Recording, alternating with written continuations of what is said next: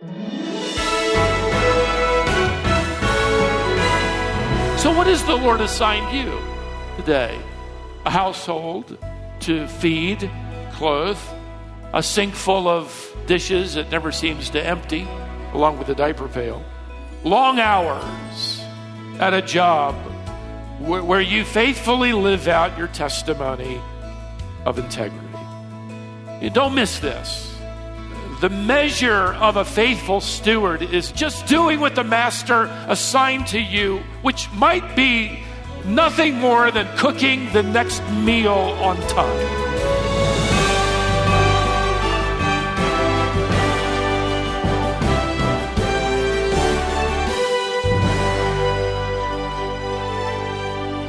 Often when we think of our obedience to God, we think in terms of actions to take.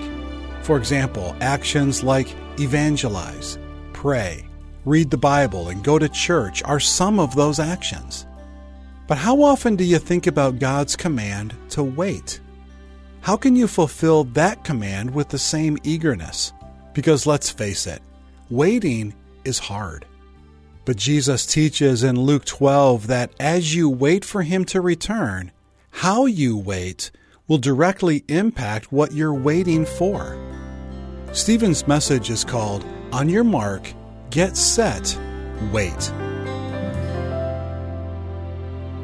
Well, you mentioned the end times, and just about everybody will start listening to the discussion. In fact, just about everybody has an opinion about the end times. Even unbelievers have their opinion about what's going to happen next. There are all kinds of opinions on what will happen. Part of that is actually God's design for us. We're told in the book of Ecclesiastes, chapter 3 and verse 11, that God has built into us eternity. That is this sense of there's something more out there. So people, even out there on the street, know intuitively that there's something more than this life. Now, fortunately, the Lord has not left us in the dark. When Jesus Christ arose from the dead, appearing over the next few weeks to hundreds of eyewitnesses, He eventually gathered His disciples, gave them a final charge to take the gospel to the world, and then He ascended before their very eyes and then disappeared from sight. And they sort of stood there, gaping at the sky as if expecting perhaps maybe He'd just turn around and come back. They weren't quite sure what to do next. Two angels appear, and they fill in the blanks. They say to these men in Acts chapter 1 and verse 11, "Men of Galilee, why do you stand looking into heaven?" In other words, what are you doing just looking out and standing around? "This Jesus who was taken up from you into heaven will come in the same way as you saw Him go into heaven." Simply put, He's coming back just like He went up. Now, the prophecy of His return is expanded. It is explained as the New Testament, Revelation, continues to progress and fill in so much more information. In fact, I read in my study that of the 260 chapters we have in the New Testament, the return of Christ is mentioned at least 318 times, which means one verse out of every 25 refers to the Lord's return. Now, we know a lot, frankly, more about the subject than these early disciples did as they stood gaping at the sky. And that's because of completed revelation that we have today. But I do want to say this, beloved, after all the debates over the timeline of prophetic events, and they're worth debating, after all the arguments, don't overlook this most basic truth. He's coming back. He's coming back. He's going to return just as literally and physically as He ascended and went away. Now, because of completed Scripture, we know that His return will take place in two parts. First, the rapture of the church. The Lord comes in the clouds to take the redeemed with him and back to the Father's house, and that happens in the twinkling of an eye, 1 Corinthians 15. Then we have the second phase of his return, following the tribulation on earth. It's not going to be to the clouds. It's going to be all the way to planet Earth. He's going to touch down on the Mount of Olives. That's, by the way, where he ascended. I have an opinion that he's going to touch down on the very same spot and say, see, I told you I would come back. He defeats, of course, the Antichrist, and he returns and establishes his kingdom. Now, according to what Luke is about to record, he really wants us to focus on that one main truth. He's coming back, and that ought to affect the way we're living in the light of the fact that he's returning. So what I want to focus on today as we continue our exposition through this gospel, we're in Luke chapter 12 today, is his key thought, his key verse. In fact, you could circle it or highlight it as I have. Luke chapter 12 and verse 40. Now as we get into this conversation, here's the theme of this paragraph. Verse 40. You also must be ready, for the Son of Man is coming at an hour you do not expect. Now, since this coming here in this text is related to the kingdom of Christ on earth, we know this is the second phase of his return, when he returns all the way to the earth to establish his kingdom with his redeemed, having regathered Israel, having led them to repentance so that they watch the one descending whom they pierced. What a moment that will be. And then as the Lord sets up his capital city of the kingdom, which is Jerusalem, as he promised. But keep in mind, here in this text, Luke isn't really interested in laying out the prophetic timeline of Christ's coming. He's interested in how believers are going to live their lives in the light of it. So my plan today is really not to dive any deeper into the pool of end-time prophecy. You know, that was all just an introduction, okay? In fact, as a congregation, we spent nearly 4 years going through the book of Revelation, verse by verse. If you'd like to study and read what we studied together, all the sermon manuscripts are available online, outlines, illustrations, footnotes, the entire sermon transcripts, all of it free. In fact, if you act now and call that number on your screen, you can get more sermons than you ever want. Absolutely free. Now I want to focus our attention on his primary thought. He has, now to tie it together, just recorded for us, in real life or in parabolic form, what it looks like to live for yourself. And he's going to draw it now to tell us how we really ought to be living. Now we're in chapter 12 and verse 35. Stay dressed for action and keep your lamps burning. Stop for a moment. 2 imperatives, 2 commands, 2 exclamation points after each is how you could translate it. Stay dressed for action. Literally, keep your loins girded. Of course, in this culture, nobody wore pants. Both men and women wore gowns, tunics to their knees or longer.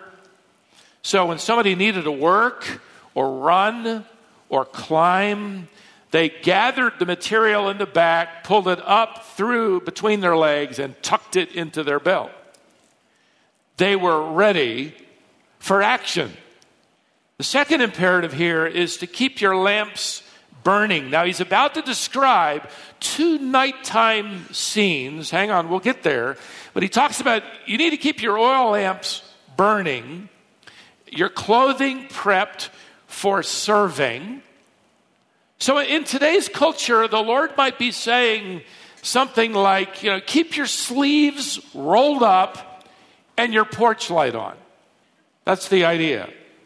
These are present tense imperatives, which means we're to stay in this perpetual state of alertness, of readiness. Now with that, the Lord goes on to give two illustrations of readiness, verse 36. And be like men who are waiting for their master to come home from the wedding feast, so that they may open the door to him at once when he comes and knocks. Blessed are those servants whom the master finds awake when he comes. Now, a wedding feast in this scenario has just ended. Jewish wedding feasts took place at night. They could last for hours, maybe even longer, depending on the wealth of the family. The father of the bride, bless his heart. At any rate, Jesus makes the point here that the household servants are staying awake, ready for the return of their master, the owner of the estate. Now, in those days, the Jewish people divided the night into 3 shifts, 6 p.m. to 10 p.m., 10 p.m. to 2 a.m., and 2 a.m. to 6 a.m. So the second and third shifts are those shifts that you're going to want to sleep through. Like I remember in seminary, a few times to make some extra money for books, I worked for a custodial crew that cleaned office buildings at night, through the night. And I quickly learned that at 2 a.m., nobody's happy. You don't talk. How you doing? Be quiet. Get to work. Everybody wants to be asleep. Notice what he says, verse 38. If he, the master, returns in the second watch, or in the third, that's around 2 to 3 a.m., and finds them awake, blessed are those servants. Well, they're unique. They're probably in for a promotion, maybe a bonus. In fact, the Lord tells us that the master does something that would never be done in those days. Get this here back in verse 37, where he says, truly I say to you, he will dress himself for service and have them recline at table, and he will come and serve them. Now, with that, the Lord gives a second scenario of readiness or watchfulness here in verse 39. But know this, that if the master of the house had known at what hour the thief was coming, another nighttime scene, he would not have left his house to be broken into. In the first scenario, they're expecting his return to some degree. They just don't know the specific hour. But now this one's unexpected. The verb, in fact, to break into literally means to dig through. The walls in this day were made of clay. If the house was unoccupied, the thief would simply dig a hole in the side of the house and crawl through. The homeowner wasn't expecting a burglar. I mean, who does? They don't book appointments. They don't send notices, we're coming. They're unexpected. See, again, the point of the scenarios here is that we're usually not prepared. And the return of Christ, even though we expect it, will be unexpected. So we need to just live with this thought in mind, this state of readiness. We ought to be thinking about it all the time. I like to think of the Christian life as those runners that are in their starting blocks. And the starter's pistol is in the air. And he announces, on your mark, get set, wait. We're living in that moment of wait. We're in the blocks, we're waiting and watching. Now with that, Peter, so grateful for Peter, he raises his hand and asks a question. Verse 41, Peter said, Lord, are you telling this parable for us or for all? In other words, do we need to know this for the final test? Should we be taking notes? Is this for us 12 or for everybody here or maybe for the whole world? Good question. What the Lord does next, instead of directly answering his question, is he describes 2 kinds of stewards. And he has the disciples in their own mind and heart and this crowd answer the question. for themselves. And he wants us to answer the question today. We'll see in a moment that these stewards represent believers and unbelievers of all time.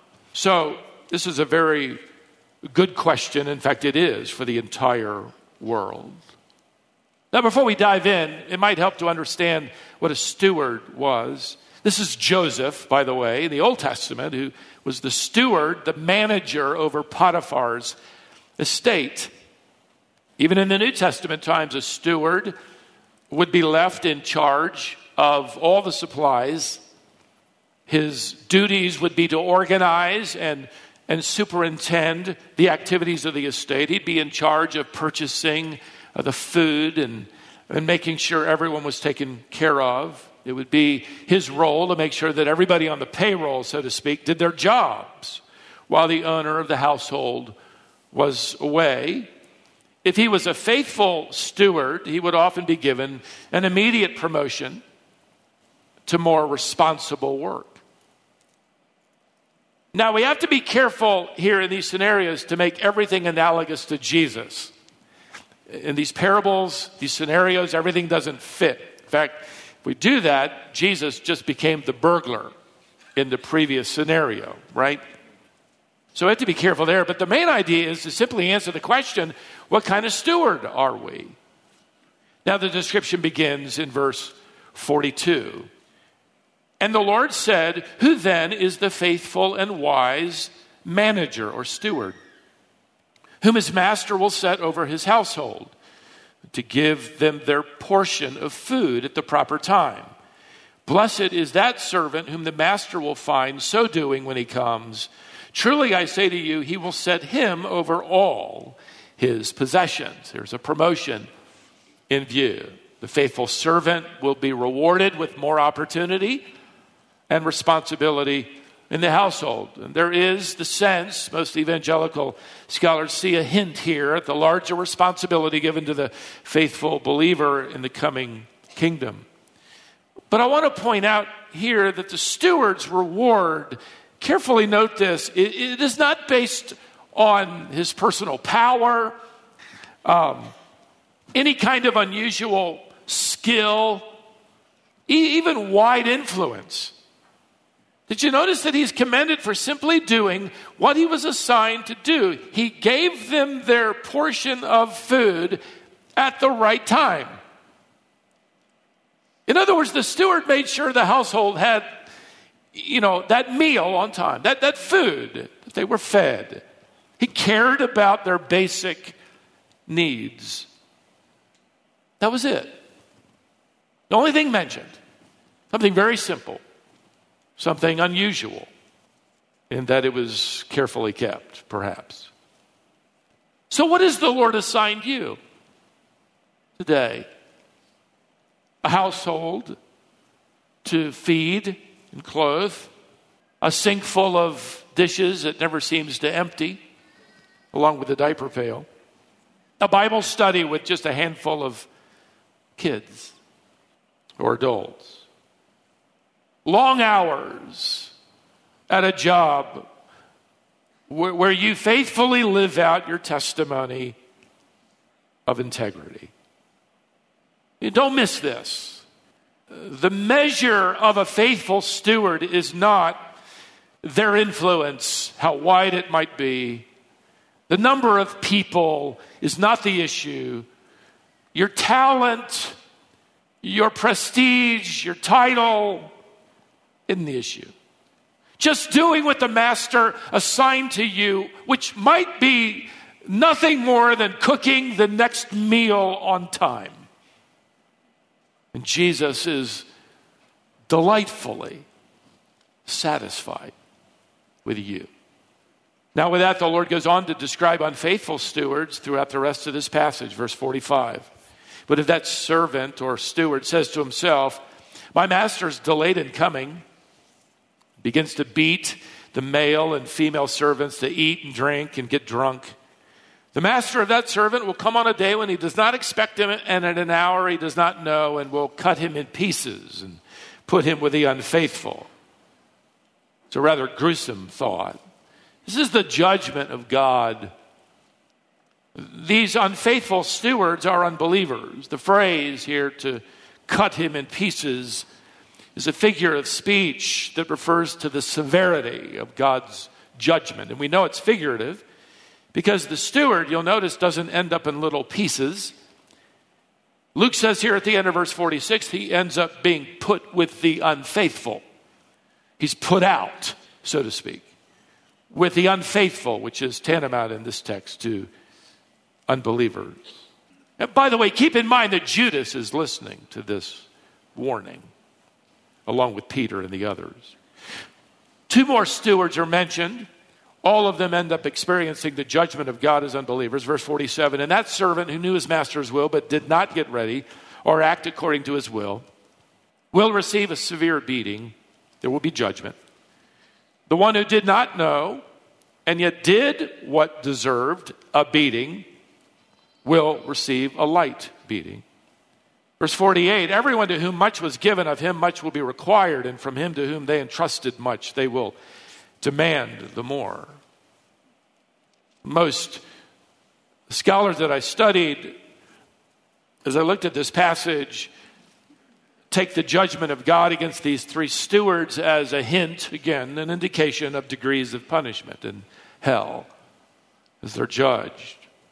Those who knew more will be judged more severely than those who knew less. If you're an unbeliever and you're here today, you'll be judged more because you've just listened to this passage explained. This principle would also apply to the rewarding of believers. The Bible indicates degrees of rewards. That is responsibility in the coming kingdom. But again, keep in mind that the reward will have nothing to do with how many people follow you or like you, how popular or talented or beautiful or wealthy or well-known or well-connected. That's not weighed in this balance. God just assigned you to serve a meal, and you did it. You touched one life. You ministered to one sufferer. You gave the gospel to one child or classmate or coworker. Not much seemed to come out of it. But you're waiting, and while you're waiting, you're watching, and while you're watching, you're working. I personally believe, and it's my opinion, but I really believe we're going to all be shocked one day to discover the generosity and grace of the Lord in the rewarding of his believers. We've been told he will not be unfaithful to overlook anything. I think we're still going to be shocked. See, we tend to think in our minds that God will reward us for those great things, that great influence, that great step of faith, and he will. But the devil will be all too happy with that misperception because it'll discourage you if no great thing comes your way. While you're waiting to do some great thing for God, you miss doing some small thing for God. See, what Jesus is describing here is a steward who is rewarded for small things. Basic needs, small tasks. So whatever it is that he has given you today, you imagine you'll be rewarded. As a faithful believer, faithful steward, you might not feel all that faithful. In fact, you and I will fail as well. But when we do show up, when we do serve, when we clock in, when we share his name, Jesus is delightfully satisfied. In one of his commentaries, Sam Gordon tells the true story of a tourist who was exploring some of the beautiful estates in northern Italy. He arrived at a beautiful castle called Villa Arconati. I don't know if I've pronounced that correctly. But even though it wasn't open for tourists at the time, he pushed on the ornamental gate and it opened. And he ventured inside. Everything was incredibly beautiful. Flowers blooming with extravagant color, all the shrubbery pruned just so precisely, everything manicured. Reminded me of my yard, frankly. He noticed over at one side of the castle a gardener on his hands and knees clipping by hand blades of grass near one of the castle walls.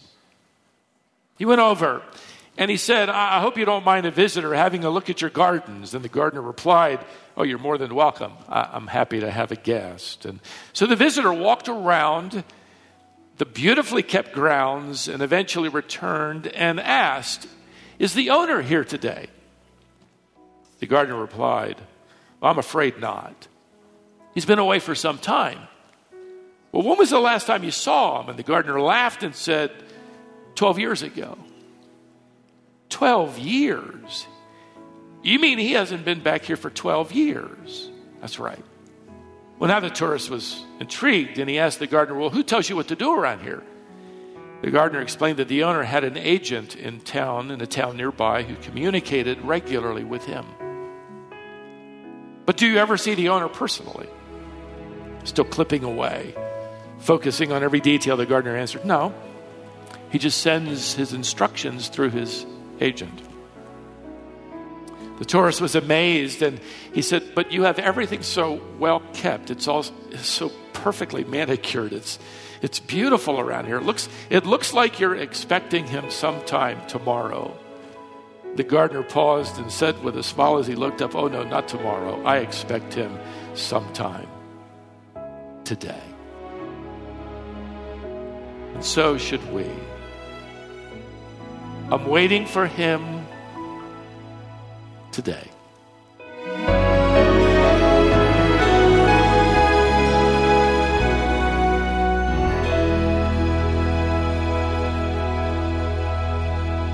That was Stephen Davey, the president of Wisdom International. He called this message, On Your Mark, Get Set, Wait. We have a resource to help you be intentional each day as you spend some focused time with God. It's a magazine we call Heart to Heart. It's a resource we developed to thank our partners, and we'd like to send you the next 3 issues as our gift to you. The daily devotional guide will help you spend some quiet, peaceful time with God each day. Learn more at wisdomonline.org/magazine.